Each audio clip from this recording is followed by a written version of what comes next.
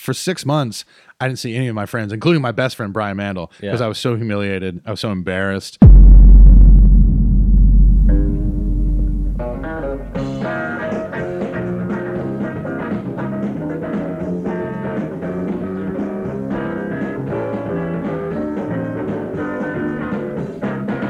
Hello and welcome to the latest episode of the Bad Times Good Stories podcast. My name is Joe Flanders.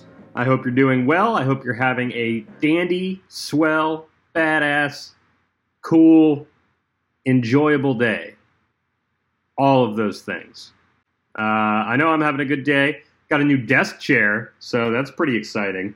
I'm living the dream. Let me tell you, this thing reclines. If you're watching, whoa! How about that? Ugh.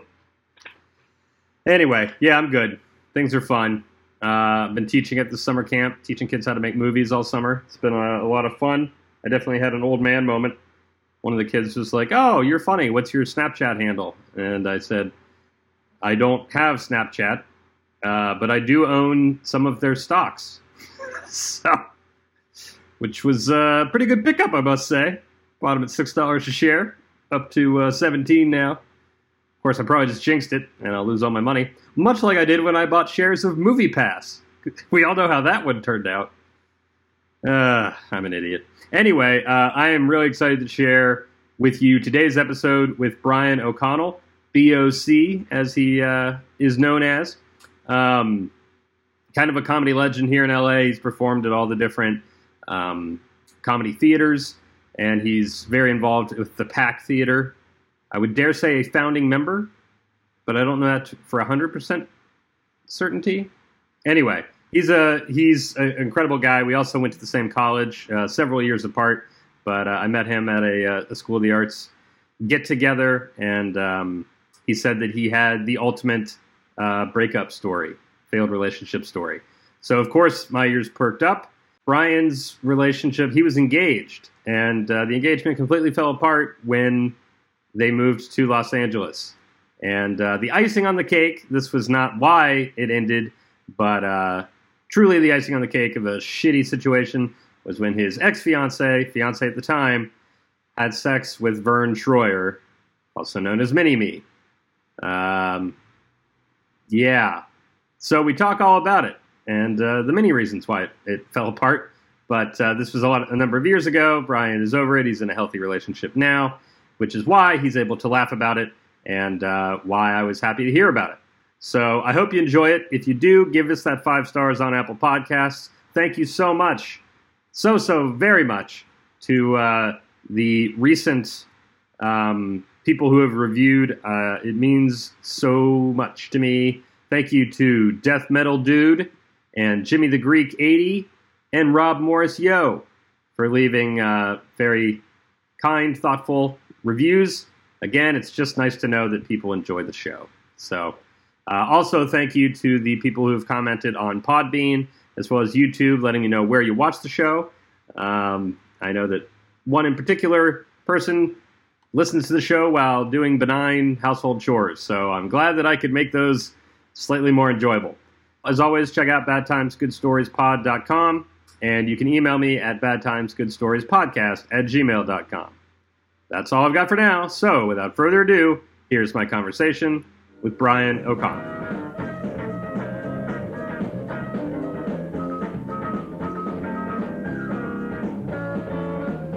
That's a nice little video setup. Yeah, it's not bad. Yeah, forgive me for my allergies as I sniff my way through this entire podcast. But at least now that it's video, people can see that I'm not doing cocaine. Exactly. Yeah. It leaves a little less to the imagination. Yeah, which is unfortunate because I'm like, I have allergies, and they're like, "What, are you doing cocaine?" I'm like, "Yeah, I know we're in Hollywood and all that, but also like, I grew up in a family with a lot of addicts, so I got to see a lot of that like firsthand. Like, I've never done cocaine, I've never done heroin. I was like, nope, I see where that leads. I feel like it goes one of two ways with people who grow up in that. Either they fall into it, or they are the complete opposite. Oh, 100%. Yeah. Have you seen that new sort of like meme that's going around now? It's not, I guess not meme, but it's sort of like, you know, people are like, name 6 concerts, one of them being alive. This one was like, when did you know that your parents were bad parents for the first time? Mm-hmm. And then one that just like broke my heart. He was like, this kid who was 6. He was like, I was 6 years old. I had been peeing into a cup for my mom for school once a month, and one time I was playing with my brother, and my mom came in, and I stood up to do it, and my brother, without even looking up from the board game we were playing, just grabbed me by the shirt and said, "She's using you to pass your drug test. Sit down." Oh. And he was like, and I sit down and went back to playing a game, like 6 years old. I was just like, man. oh God. ouch. To have the illusion that most of us realize on some level that our parents are not perfect, but to have that illusion broken at 6. Oh yeah. And beyond just not perfect, using your 6-year-old. Yeah, and he didn't say how old his older brother was, but like it's not any good age for him to just be like that sort of burnt out and just be like, sit down, she's using to pass your drug test. Yeah. Jesus. Yeah. Here, Well, honey, piece in this cup. It's for school. Yeah, like what? It's a school assignment. Yeah. Like how? Like if the older brother hadn't said that, like how long do you think the mom could keep that going? You know, if he's in like 8th grade. I mean, at least until double digits. We're talking 4th grade, 9, 10 years old. Maybe around minimum. the time that he realized Santa wasn't real. Yeah, or think maybe you're where he probably- like maybe he asked his teacher and was like, I'm supposed to like go to, should I just start peeing in a cup here for you guys instead of doing it at home? Would that expedite the process? and then the teacher being like, first of all, expedite, that's a very big word for a young child. Number 2, what? That's an interesting PTA meeting. That is. Yeah. It's like, hey, I noticed like reading an F, but I've been turning in all the P. I've been turning all Do I get some sort of extra credit for that? Because I noticed that no one else is turning in their pee. Don't worry, Mommy. I'll bring it to school with me today. Yeah. Ooh. Well, I'm glad Yikes. that you went the opposite direction. Yeah, Succumb to all that. for sure. Like, I went to art school just like you. Well, sure. Yeah. Yeah, You know. that's the time to experiment. Exactly. I also have a very good, very good for me at least. I think my my rule of drugs is if you need more than 2 accoutrements to do that drug, that's a bad drug. Don't do that drug. Mm-hmm. Like weed, it's like lighter, papers, lighter, bowl. You're great, Yep. right? Heroin, needle, lighter, spoon, rubber band. That's a bad drug. Too many- That's too many. That's too many accoutrements. How many accoutrements do you need for meth? It's sort of the same thing. You as need like heroin? a lighter, a glass, Okay. something to break it up with, like all those kind of things. Okay, so this is a Yeah, there you go, guys. Is this the lead in? Is this Yeah. a soft opening? yeah, this is our hot open. No, forget a cold open. This is a hot open. We're going right in. Here's how you do drugs, kids. Listen to your pickle friends here. Yeah. Could you close the cabinet? I would love to close. Because I the run cabinet. a tight ship around here. Yeah, that looks I do so like much better. I do like the frosted glass cabinets. You I'd can never see what's seen in it it, before. but you can't see what's in it. Exactly. I Little haven't- tease. So you mentioned you're flying to Mexico City in a couple days. Yes. I'm flying to Ohio and then North Carolina, We're in Ohio. Columbus. Oh, Yeah, Columbus. which is where I'm from. Yeah. Oh, I did not know that. Yes. Excellent. It'd be weird if I was flying to Columbus and not from Ohio. I rarely find Yeah. anybody who's like, oh, yeah, I'm going on vacation to Well, sometimes Columbus. a lot of people say that, like, I'm flying into Columbus and I'm gonna Oh, yeah, go carry over. elsewhere. Yeah, because I'm like, Columbus is that. It's not Columbus. It's the Cincinnati airport, which is not technically in Cincinnati. yeah, it's in Northern Kentucky. Yeah, and you have to like. It's a ghost town. Yeah, and you have to leave on like the tram to get to the other. And I was like, okay. Yep. Yeah. Columbus is nice. Named after John Glenn, the airport. Oh, So, that you is know, we true. got that. We got that going for us. But anyway, I am not a good flyer. And I'm wondering if you have any sage words of wisdom for me. This is the irony is because I used to be a pretty good flyer. Now I don't do too well with turbulence. Yeah, exactly. And the reason for that is my older sister. I blame her. My sister was in New York City for 9/11. Also, my sister was on the Hudson flight. Oh, dear God. Yeah. She was on the cover of USA Today. It's the famous photo of it's the plane, the frogman, and then the life raft with the 3 white women. That's Yeah. my sister on the far right. Wow. That's Lisa. That's Lisa. Holy at the time, shit. Lisa English. Now Lisa O'Connell Standering. Yeah. Damn. Yeah, you go to my Facebook, you see all the pictures of like my parents with like Sully, Yeah. and all that kind of stuff. Right. Like, Did somebody play her in the movie? oh, that's the thing. Jordan Crabtree, JD Crabtree from Schoolyards was an office PA on the movie, Really? on the Sully movie, and he sent me a couple of photographs from like from the production office where they had everything lensed out, and then my sister like got to go and meet and all that, and the plane is in Charlotte where she lives at the Aviation Museum, so there's a photograph of her sitting in the actual seat. I have never seen the movie. I never will see the movie. No, yeah, neither have I. For obvious reasons. I just don't need to. I don't need to relive that. Well, yeah, you more so than me. Yeah. But from all the reports that I've heard, so where we figured it out, it is not like historically accurate I wouldn't of like think who's so. sitting where. Like I think a heavyset African American woman is sitting in the seat where my sister sat, which I think is funny. So yeah, like ever since then, even though I know that like it's the odds are 1,000,000,000 to 1. When the shaking starts happening, I do like, Yep. But because of our work, the jobs that we have to do, we have to fly all the time. Right. I travel, especially in 2018. I traveled a bunch. Yeah. I traveled everywhere, teaching and going around. So I was just like, I was in Cincinnati last year. Oh, okay. Yeah. Doing that. Some of my friends there. Yeah, you just kind of got to accept it, right? Yeah, and another thing too, because of the drug addicts in the family, I have never taken pills either. My girlfriend has to fight me to take vitamins. Wow. Like I eat gummy vitamins like I'm a child. So do I. Yeah. Yeah, there you go. Like, yeah, little adult gummies. I do it for her. I'm like, who knows? So the idea of like taking a Xanax or something like that, like yeah. no, not for me. Yep. Because that's the other thing too. If like I hit that water, like I want to be Johnny on the spot. Sure. I want to be able to get out and Yeah. help other people get out. So yeah, I will say something for that is like, my sister doesn't have great memories I wouldn't think of so. it, but it was like no one, like everyone. It's a nice thing to remind you that like human beings are basically good, Yeah. and decent. Everyone helped each other. No one was like stampeding. Everyone sure that they everyone got off the boat together and were and taking care of each other. The only reason that we knew about it initially is because my sister she worked for Belk's. Okay. Yeah. So for those of you that know, it's like the Macy's of the Southeast. Yep. And so that flight she took like 6 times a year. So it's her and like 5 other people that she worked with. Right. And thankfully, one of the guys that she was traveling with had his BlackBerry in his breast pocket. And so they literally standing on the plane, he handed his BlackBerry around to everyone, not just them, but everyone was like, "I'm okay, I'm alive," but other people need to call their families, and they just did that on the wing of the plane until his battery ran out to make sure to let as many families know as possible that they're. Oh yeah. Boy, Yeah, my sister. I feel so much better now. Yeah, my sister got saved by a Coast Guard boat, but she couldn't remember who it was. But the 1-year anniversary, my mom went up with her to New York to meet with that. And then as they were sitting and talking around, like my mom was just talking to this guy, and he was like, "Oh, that was me. I'm the one that pulled your daughter out of the boat." And she was like, "Stay right here," because my sister had no memory of it. Right. He came out and he was like, "Oh yeah, that's totally you." And my sister was like, "Oh, I get to hug you and thank you now." Wow. Yeah, so it's pretty fun. But like, yeah, my parents got me the book, Miracle on the Hudson. I flipped to the back, saw her name. I was like, that's cool. Yeah. Never read it. No. Never going to. No. Don't need to relive that day. No, not at all. Well, cool. Well, hopefully our flights are, Yeah. forgettable. So that would be my advice.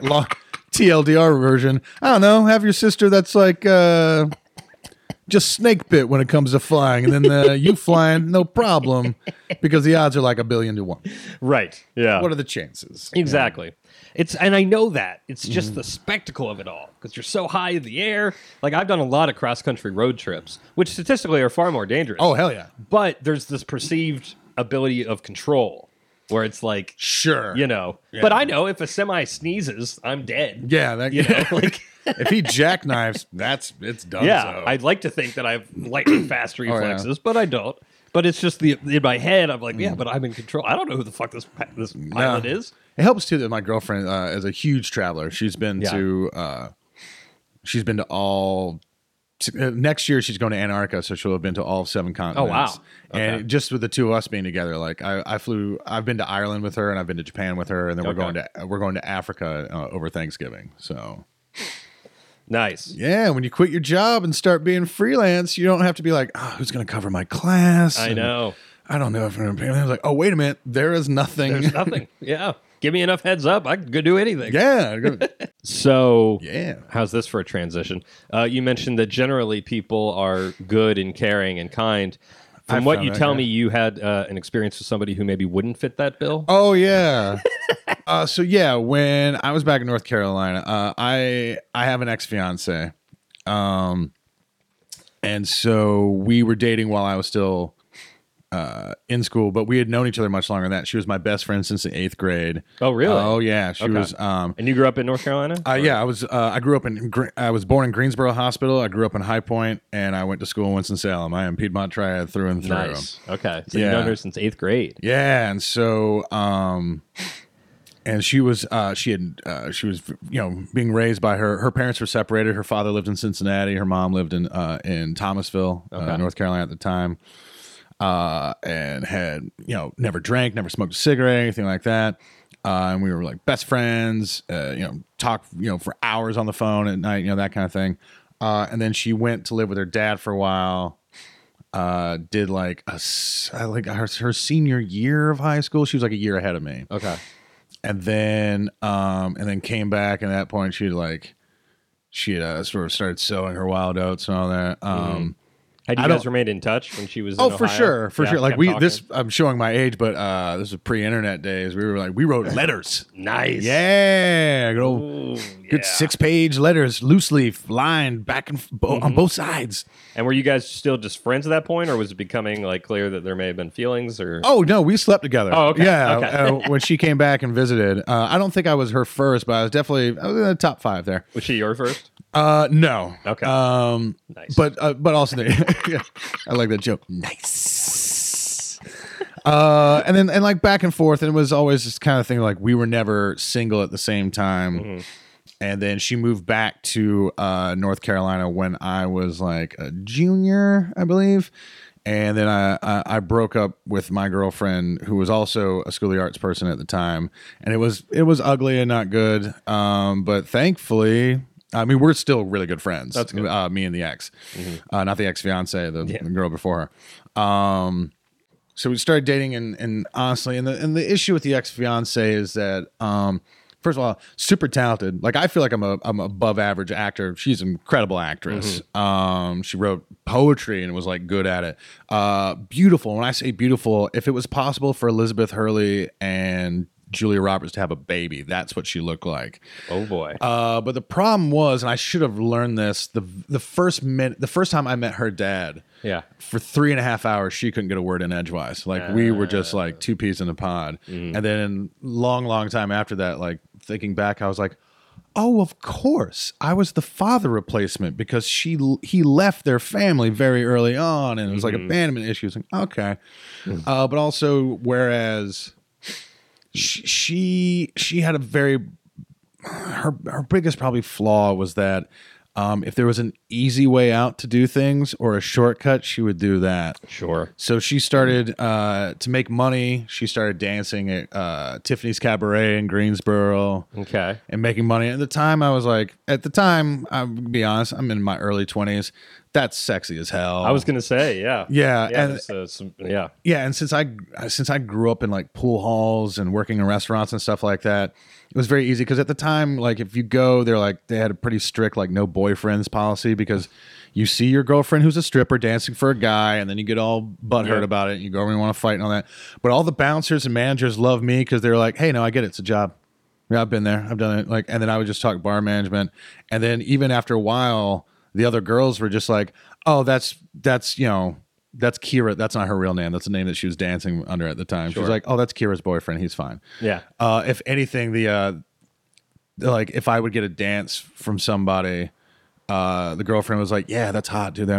Or if someone was like, no, I'm fine. I'm just here. That, and then one of the girls would be like, what do I care if you're Kira's boyfriend? Like doing that. And then the managers would get mad at them. Like, what are you doing?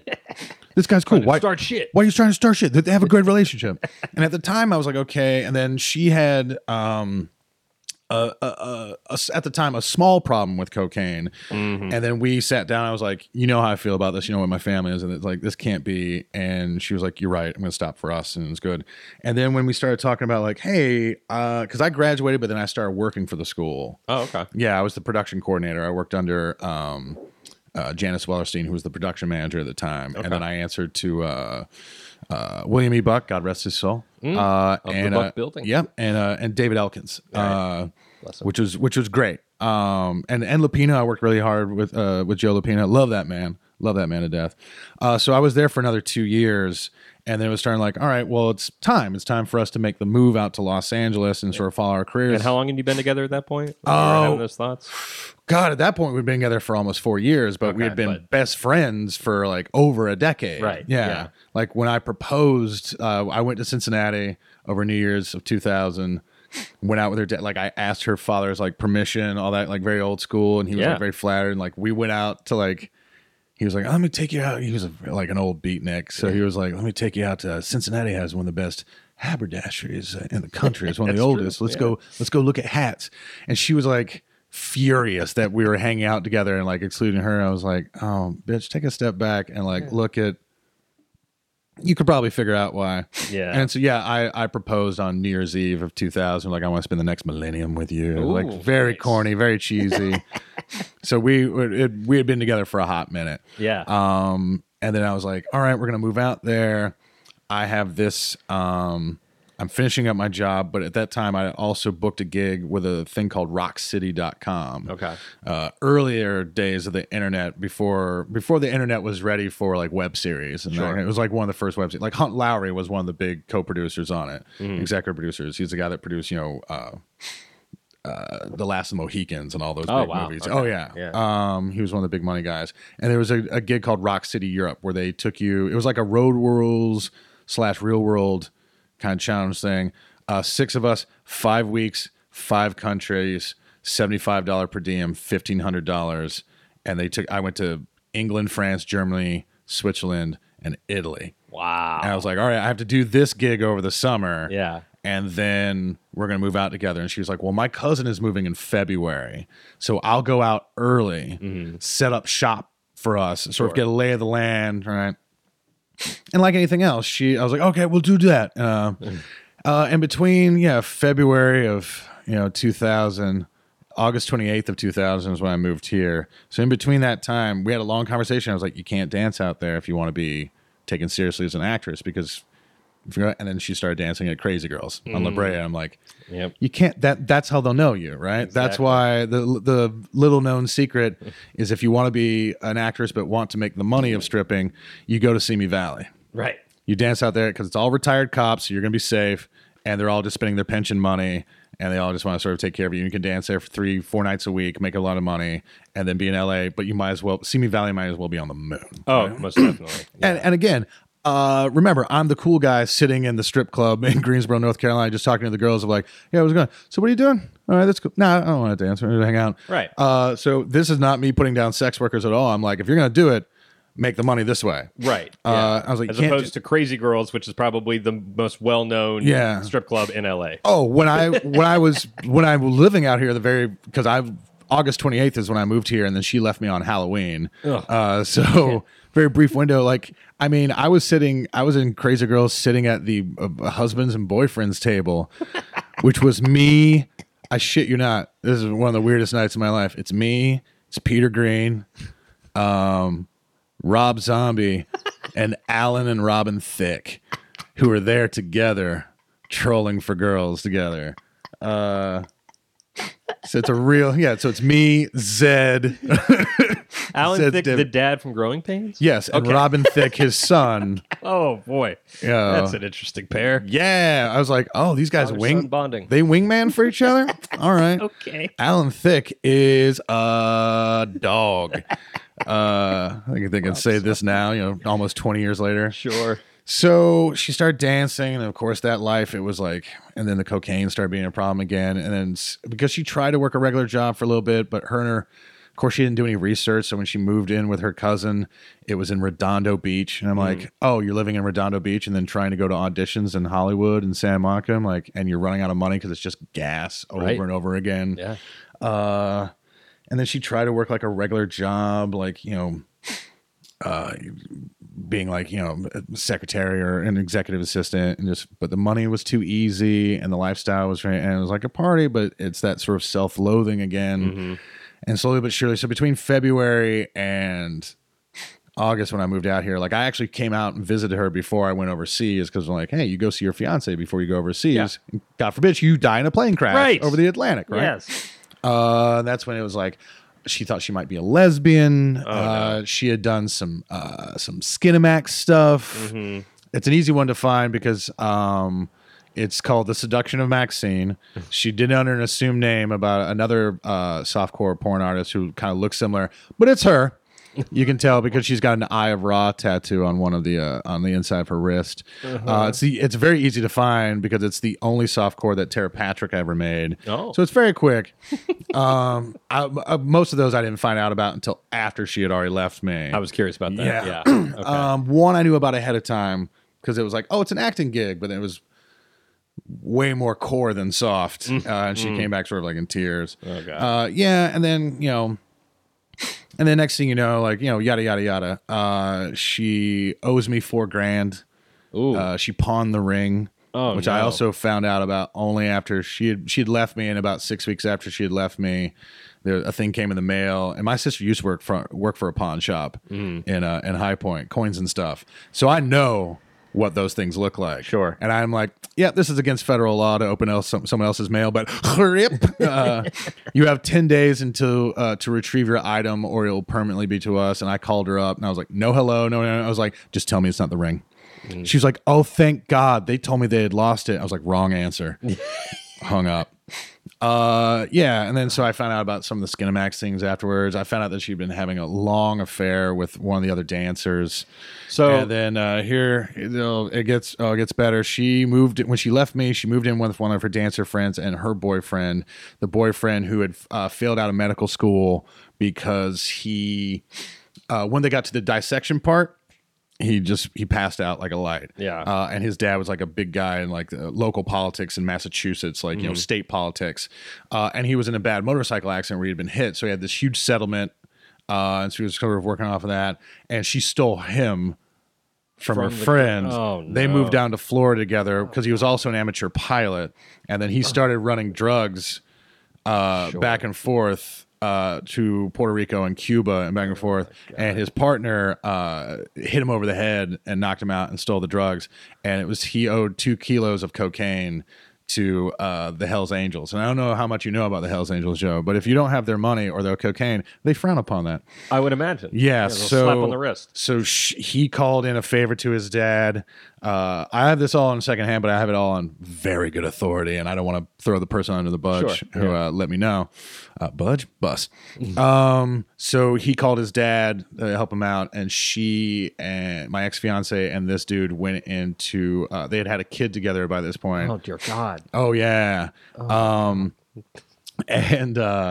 So they went into witness protection. His dad called in some favor. They went in witness protection for either 6 weeks or 6 months. I can't remember. And then the coup de grace, which is I was telling you the other night, I win every bar tab. I'm like, I bet my bar tab versus your bar tab, I have a worse breakup story than you do. Yeah. So I was working at Hollywood Billiards, running that place, and I came home really late one night, and I had been watching a movie earlier in the day. So when I turned on the TV, just like the Skinamax movie that I didn't know about. You found out first. Came on that, and I started laughing my balls off. And my roommate Anna, Anna Weber, she's a DA in Chicago now. She's salt of the earth because my ex-fiance and Anna knew each other from Cincinnati. Okay. So when I moved in and she moved out and dumped me, Anna was like, "You're a really good guy. You didn't deserve this to happen to you. I'm not going to be friends with her anymore because for a host of reasons. Sure. But you can stay here." And we've been very good friends ever since. Like, she saved my life because otherwise I would have effed off back to North Carolina and probably like killed myself. So Anna comes into my room, knocks on the door. She's like, "Oh my God, are you okay?" Because it's like 3 a.m. Right. And I was like, laughing. she's like, "I'm on my knees," right? Like tears running. She's like, "Are you crying? You're laughing right now." I'm like, "I am laughing. This is the most hilarious thing I've ever seen." She was like, "What?" And I was like, "That's her." I almost said her name. That's her. She was like, "No," and I'll never forget. And I was like, "Maybe wait till I can see her face." Because it was all like ass shots at that point. And she was like, "Oh my God, you're laughing?" I was like, "Yeah, I'm totally cool with it." And she was like, "Oh, thank God, I need to tell you something so badly." So at the time, because Anna at the time was dating a girl, and would go and visit, my ex-fiance at work while they were roommates together. Because if you like girls and you like playing pool, Crazy Girl is the best place to do that if you're related, because it's perfect. Yep. And also Anna's just a sweet girl, so she just again makes friends wherever she goes. Yeah, So she's like, I'm literally just here to see my friend, and I'm getting some free drinks because my friend works here. Also, all of you seem lovely. Yeah, I'll play pool with you. I don't care. And also, she's beautiful because she was like a model when she was a kid. She was an actress, right? So there was one night, a celebrity that was in Crazy Girls, because he had the cocaine, gave my ex-fiance, currently fiance at the time, gave her the hotel room key, and she went over there after her shift and had sex with him and did all of his cocaine, and then like rolled into the apartment the next day at 1 o'clock in the afternoon smoking a cigarette. And Anna was like, yeah. And I'm sort of giving you the punchline before the setup, but she went, I have sunk to a new low, and then walked straight into her room, shut the door, and didn't come out for 2 days. The celebrity that she left with and cheated on me with was Vern Troyer Jr. Oh, Mini-me. Mini-me. My ex-fiance star fucked a midget. Okay. Yeah. All right. Little person. Sorry. That is an unfortunate term. So yeah, that's the ace. that's flipping the royal flush on the nut. No one, and they're like, I'm like, yeah, mini-me. Yeah. She sunk to a new low, which is a better joke than ever I could have come up with. So like, had tip to that. So yeah, that was sort of my introduction to Los Angeles and Hollywood. And then for about 3 years, I just went into a downward spiral. I knew a bunch of guys that had graduated and moved out here, but like for 6 months, I didn't see any of my friends, including my best friend, Brian Mandel, because I was so humiliated. I was so embarrassed. I was working at this pool hall, and I started at the bottom. I was just handing out balls to the table and stuff. Staying up late, drinking, just generally feeling bad for myself. Sure. Watching the same 3 movies over and over again because those are the only ones that I owned. What were they? Oh, it was The Last of the Mohicans, Goodfellas, and South Park, Bigger, Longer, Uncut. Those are literally the only 3 VHS tapes that I had. And I had no money. And I had my cat with me. And I'm in this tiny room. And the cat staying in the closet with the litter box and all that. It's all screwed up. Eventually, the other ding dong roommate moved out, and I got to move into the big room and have life. And so I ran a pool hall and felt bad for it. And it really wasn't until 2003 where one of my friends, who I met through Anna, was just like, your film school buddies are great, but like they're at the same level that you are. They can't help you. None of you can help each other. She's like, you got to expand. She's like, take a comedy class or something. She's like, also look at the way you're dressed. You want to be an actor? You're dressed like a writer. You're dressed like a writer that lost his career 10 years ago. Because I am, as you can see from this, this is how I dress. I'm like, hoodie, some t-shirt and jeans. Yeah. And that's how, and then around that time is when the girl who I had broken up with to get with my ex-fiance, who I'd stay friendly with, was doing a show at Iowa West. And she was like, you want to come see my improv team? I was like, yeah, sure. What time? She was like, it's 11 o'clock on a Sunday. I'm like, I don't have HBO because I can't afford it. So I won't be watching, 6 Feet Under or The Sopranos. And I'm like, sure.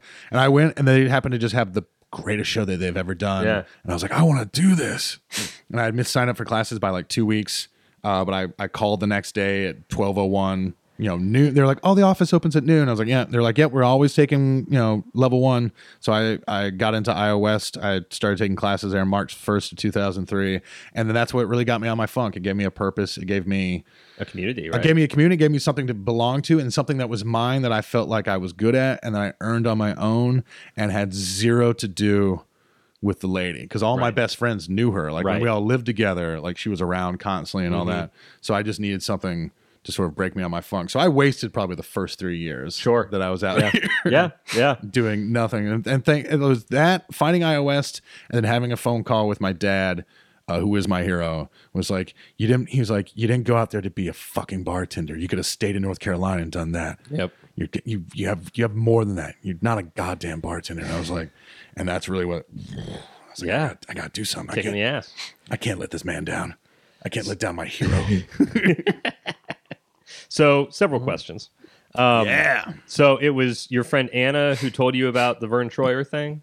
Oh yeah. Okay. So how did the conversation with your then soon-to-be ex-fiance go? Oh, she'd already left me by that point. Oh, she had already left you. I was well into, I was probably maybe 6 to 8 months into working at that pool hall and trying to just trying to figure out, just put back together the pieces. Right. So this was really kicking you while you were down. Oh, for sure. Yeah. But that was the kind of thing. It's kind of that moment like where you have like, drunks say they have that moment of clarity where it's like, all right, if I'm not going to kill myself after this, all right, I guess it's time. You're like, of course. Right. Of course. Yeah, it's kind of like the Skinemax thing where you just got to laugh about it. Yeah. Because in some ways that's just probably, I don't know.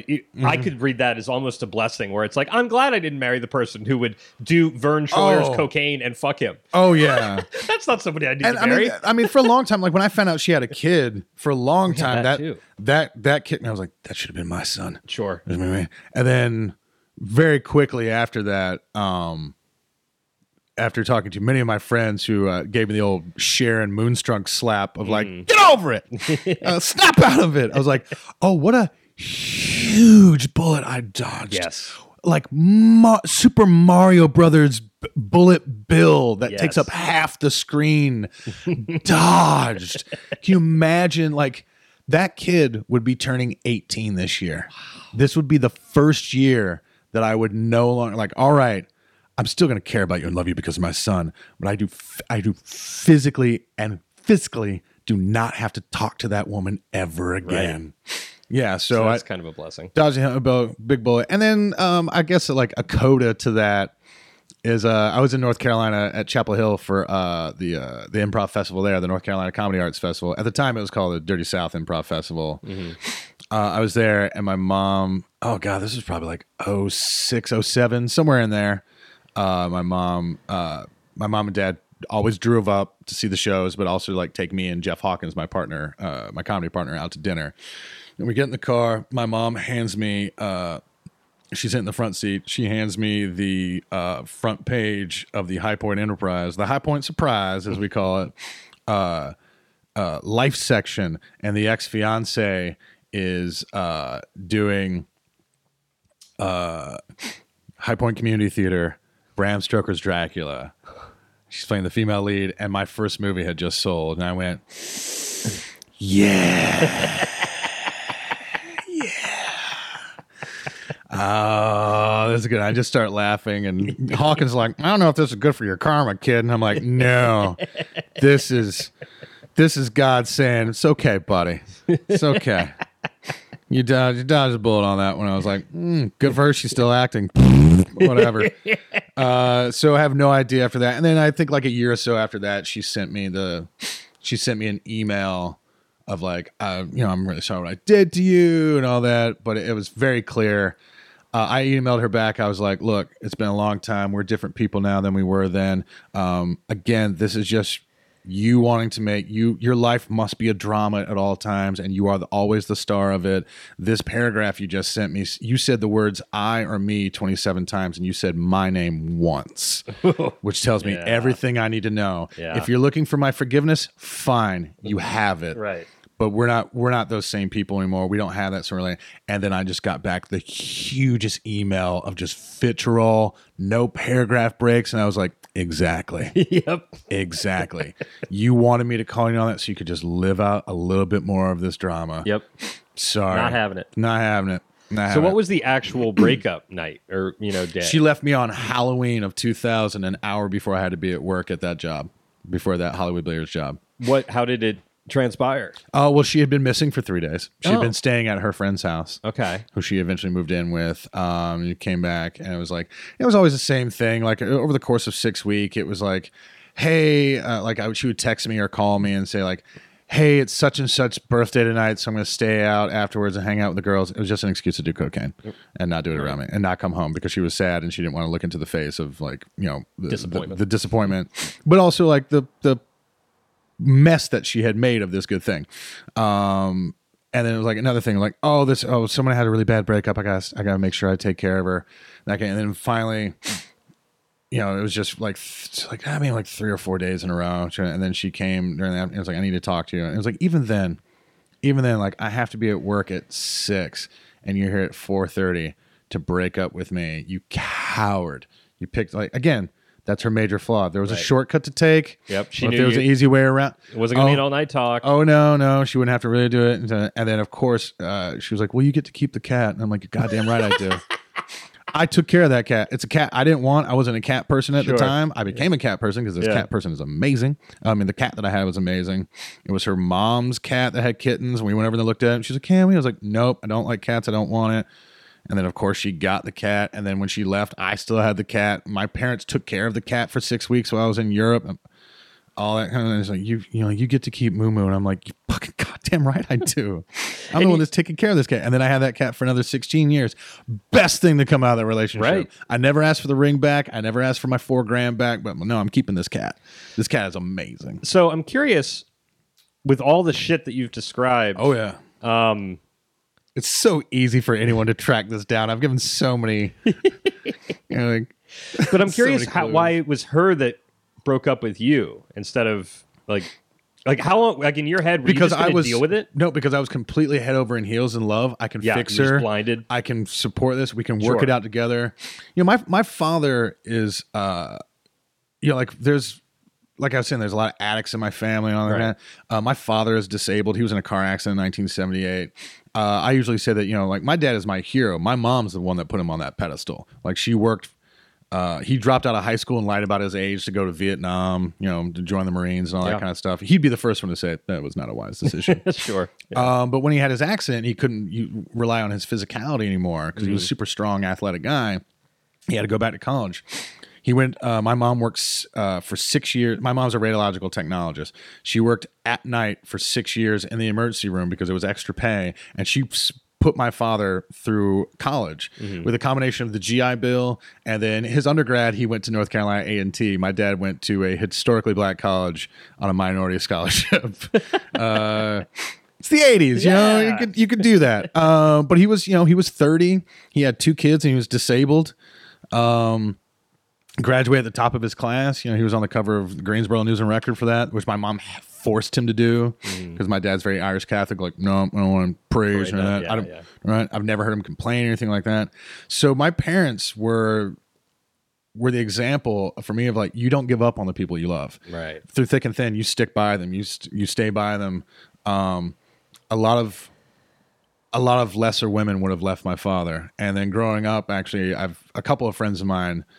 Not thank God, not their moms, but like their aunts had similar situations. There was a guy that I went to School of the Arts with who I was really close friends with. His uncle had a bad car accident and his aunt bailed on him and still came to Thanksgiving like it was no big deal and all that. It's like, okay, so I was like, no, you don't give up on the people you love. You work on this. You're like, we'll get you through rehab. I'll get a second job. You don't have to do this anymore. Let's get you headshots. Let's start getting you out there. Because I'm just a fucking idiot. Because I'm just a fucking idiot. And I want to and that's probably why I fell into improv so hard. It's the idea of like, you are enough and you bring yourself to the art form. And then the secret to being a better, more interesting improviser is being a better, more interesting person. And that means kindness and forgiveness. And I'm like, I'm all in on that kind of stuff because I'm secretly a big softie. Yeah. So yeah, that's why I didn't immediately like kick her to the curb.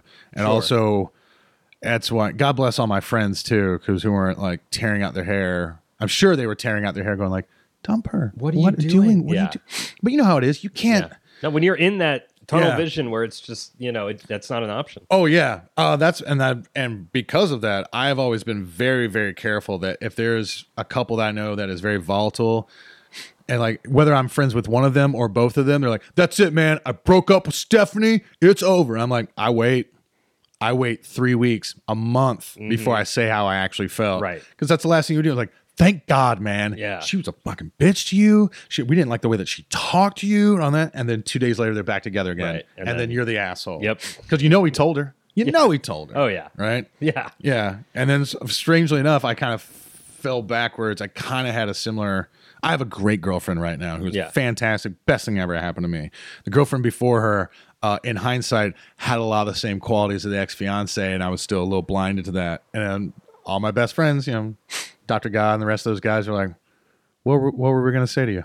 Right. What were we going to say? You're in love. All you do is just been mad at us, and we had like shows and TV things to do. Right. Yeah. You want to keep it light. Yeah. We're working on a movie here. What are we going to tell you? Your girlfriend sucks. You're directing. What was it that drew you to these types of people? I don't know. I guess it, like you say, like we were saying, like the drug addict thing of like growing around drug addicts. It's one thing or another. Like you're either really getting into drugs or like no drugs. I think it's sort of the similar thing of like, well, if it's not family, I like in your early 20s. I'm being very, very old school right now, and I apologize, but I'm not wrong. When you're in your early 20s, hey, the sexy, hot, crazy girl. Yeah, sure. And it's the drama. And I don't seek out a lot of drama, and it's not my bread and butter. It's not anything like that. And so when you have it, you think like you're in this huge, passionate love affair, and you're an artist, right? Yeah. And you're in your mid-20s or even in your mid-30s, where it's just like, especially in Hollywood, where all you do is go out and talk about comedy or filmmaking or art or like what book you read. Have you not read that book? Oh my God, it's so great. Sure. You have to know about this documentary. Right. Like, oh my God, that's so great. Madawan, you haven't seen Madawan? We're watching Madawan, right? And so it's all that, right? And so when you have that in your life and you don't have it for a lot, like it seems exciting when really it's poisonous. It's anything else. So it's like you can do mushrooms or you can do acid. It's when you're doing mushrooms and acid every day. Right. When people are like, no, don't do that. And like, I know people now that can still take it, but like, I think I maybe smoke weed like once every 2-3 years. Sure. Yeah. Mostly just because it makes me sleepy. Right. And I wake up at 7 a.m. in the morning. Like I got shit to do. I can't sleep until noon anymore. Mm-hmm. I don't have it, but I know people that can do it. Wake and bake, walk around all day, or like, yeah, this weekend we're gonna go up Joshua Tree. We're gonna do a bunch of mushrooms. I'm like, yeah, that's great. Yeah, have fun. But it's like, hey, it's Tuesday. I'm doing mushrooms. So like, oh, okay, buddy. Yeah. And that's what it was like doing it with her. Like it was sort of doing mushrooms every day. Yeah. And when you're in it, you don't know it. Right. Yeah. Yeah. Yeah. So what are you gonna do? Well, yeah, I was going to ask what you kind of learned from all that. Seems like that's pretty much your answer. Yeah. Were there times before you met your current girlfriend where like maybe there was like an inkling, like there was, you could see, maybe you were briefly seeing somebody or something like that, and then you saw the warning signs and you'd be like, "Oop, gotta go." Or no, honestly,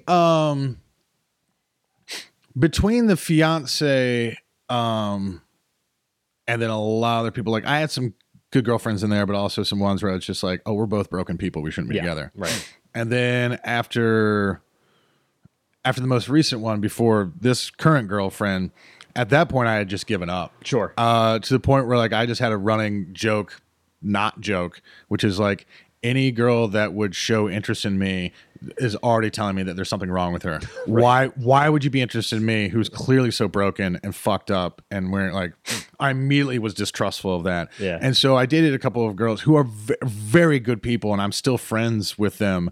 But I was complete unfairly to them. I was so far gone, right, and messed up. Like I just needed time. So my time of that, where I was like, nah, and to the point where like the girlfriend asked me out. My current girlfriend, when she asked me out, I said, you're a student at IO. I have a blanket, no students. I don't date students. You're not currently in my class, but when you graduate, let me know if you still feel this way. Number 2, I just got out of a really long-term, like I'm not ready for anything. Right. Yeah. All right. And to her credit, she was just like, all right, well, that wasn't a no. So I'm just gonna wait till you figure it out, and then eventually, once I realized that, I was like, oh, you're a grown ass woman. Right. You're in your mid-30s. You have like a real job. You're doing improv because you enjoy it, and it's something fun to do, and you take it seriously. but it's not a career. Doesn't define her. Yeah, you're not trying to be a comedian. You're not trying to get on a UCB Herald team so that you can like get seen by CAA or none of that. You're not a 22-year-old actress. Right. I'm not taking advantage of you. Yeah, fuck it. Let's go get that drink. Yeah. Right? Yeah. Yeah. So That's cool. So in a way, she was kind of what you had been in the past as far as kind of not giving up on you and, yeah. Yeah, for kind of sure. being the one to push it forward. Yeah. And then and everybody loves it across the board. And that's a good sign. Yeah. Our families get along. Her family loves me. My family loves her. Yeah. Across the board, all the friends, right? Especially the close guys, like the Dr. God guys, were all like, "Oh, buddy, oh." Like I think after like the first couple of nights, or maybe even the actual first night of hanging out at IO West, and she went to the bathroom, and Gargiulo just looked at me and was like, "Oh, I like her," because Gargiulo's seen every Right. fucked up relationship I've had, right? He didn't, and he met me not too long after the fiance left me, so like he's heard all the story, he knows everything, so he's like, "Oh, buddy, oh, I like her. This is good. This is a keeper." I was like, "Yeah," and no one's changed their mind since. So. And how long have you guys been together now? Going on 4 years. Congratulations. Yeah, thank you. That's awesome. September will make it 4 years, and we've been living together for about 2.5. Okay. So yeah, That's great. so that's just a question of when, not if. Like Right. we're getting married. That's That's awesome. It's just like, all right, well, we're not in a hurry. We'll figure it Sure. out. Yeah. I don't want to harp on it too much. Please. But I imagine, like, how long did it, the night she broke up with you, the fact that you were engaged, I feel like that must just add another layer. Like, how long did it take to really recover from that? Like, were you thinking, oh, I'm never going to find anybody again? 3 This was years. The person I was 3 years. 3 Yeah. years, yeah. Yeah. Until I started out and doing stuff that made me feel good, that I was self-generating. Mm-hmm. Like I'm a serial dater anyway. Like, I mean, why I mean that is serial relationship guy. Yeah. I do long-term relationships. So immediately after her, when I was working at the pool hall, and I was a good-looking guy. Yeah. Mid-20s, running a pool hall, like a 27,000 square feet, $1 million a month pool. I'm like, man, I'm doing okay. Mm-hmm. And so I tried dating 2 girls at the same time once. Yeah. Never do it again. Because I'm just emotionally, I'm not built that Sure. way. I'm Yeah, not yeah. built the kind of way where it's like, Yeah. I can go, well, if you don't like it, whatever. Like the assholes, like I am physically incapable of being a fuckboy. I Yeah. just can't. Me too. Yeah. So trying to do that and like that, like there was more times me crying about that than them. I'm like, I'm not treating you correctly. Well, I don't know why you're here. You're pointing it out. Yeah. You're like, oh, it's fine. Why are they like? Not so much fine, but they were all Well, no, like, yeah. And then of course that just sort of like, oh, I can. He's like I can fix him. I'm like, no, it's Yeah. too broken. Yeah. It was once I started doing IO. Yeah. I started doing Found your- improv, finding something that was just for me that I was good at, and also for a long time in like film. Like when I first went to film school, I didn't know what I wanted to do, and I was like, I was a musician. Right. My parents are very much like, you go to college. We Yeah. don't care what you and your sister go to college for, but you will go to college and you will graduate. Mm-hmm. We'll pay for it, but you're going. Yeah. Like, this is not a question. This whole idea of like, oh, a gap year. Fuck, never in my family. My parents would be like, are you fucking insane? No. Sure. You want to go what? Backpack across Europe? No. No. Maybe after graduation. Yeah. Like my like some of my roommates, like my sophomore, junior year, they all went like for spring break, they all went on a Mexican cruise together. And I intentionally did not go because like my parents are working their ass off to give me the opportunity. They haven't been on a cruise yet. I'm not Sure. going. Right. Where do I get the balls? Right. Where do I get the balls to ask for that? You know? So I always kind of felt like a fraud, like my first year at School of the Arts, because I was like, all right, I gotta go to college. I don't know. This place has just opened up. Sure. I don't have to quit my band. I can stay with my. I like to write. I've always liked to write short stories and stuff. So it kind of put together all the stuff I liked, which was like writing and acting and music. Yeah. And then you get there and like, I mean, you look in hindsight, like, of course I felt that way. Look at all the talented motherfuckers that were in my class. Yeah. And then the next year, didn't make it any better. When I was a sophomore and all the freshmen that were coming in, I was like, there's all these kids that have been like making movies for forever. They knew that they're like, I saw E.T. when I was 4 and I knew I wanted to be a filmmaker. Like their whole lives had been in that. There were guys that had like their own editing systems in their dorm room. Yeah. Like there were guys that had better equipment Then in their school. dorm room than the school did. Yeah. At the time, Right. honestly. Yeah, I believe it. And I was like, oh, I've made I felt like I've made a huge mistake. Like very Arrested Development. Yeah. And it was only, and then at that time too, I was like, I was super angry and Yeah. and funny colored hair and black fingernails and all that. Sure. So it was, Right. So, and even then, by the time I got to IO, even though I had already directed and sold a feature, I still felt like, I'm not as good as the Dave Greens and the Jody Hills, Right. and Craig Zobels of the world. Mm-hmm. I'm not Rebecca Green. Fuck, and then that was one where I was like, I could do this. And then that's it's you shouldn't go to improv to seek validation. Only you can give yourself exactly. that.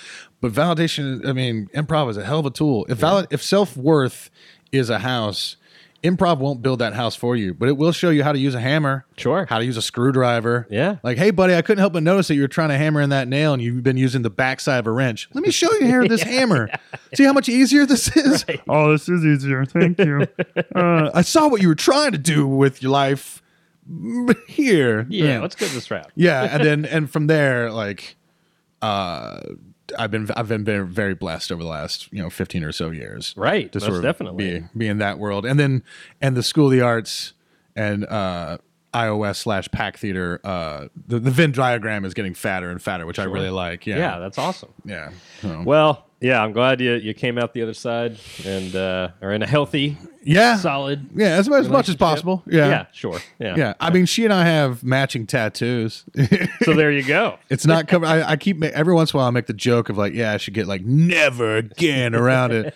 But current girlfriend is like, no, I don't like that from multiple reasons that you should know there. I was like, oh yeah, I guess you're right. yeah, like, hey, I'm probably at some point I'll get covered up, but I kind of every once in a while I do look at it, and also again, it's a funny. I mean, I've told this story on stage multiple times at improv festivals, whatever, Right. and then you hit them with the mini me thing, and then I kick up because it's on my right ankle. It's the same place as hers.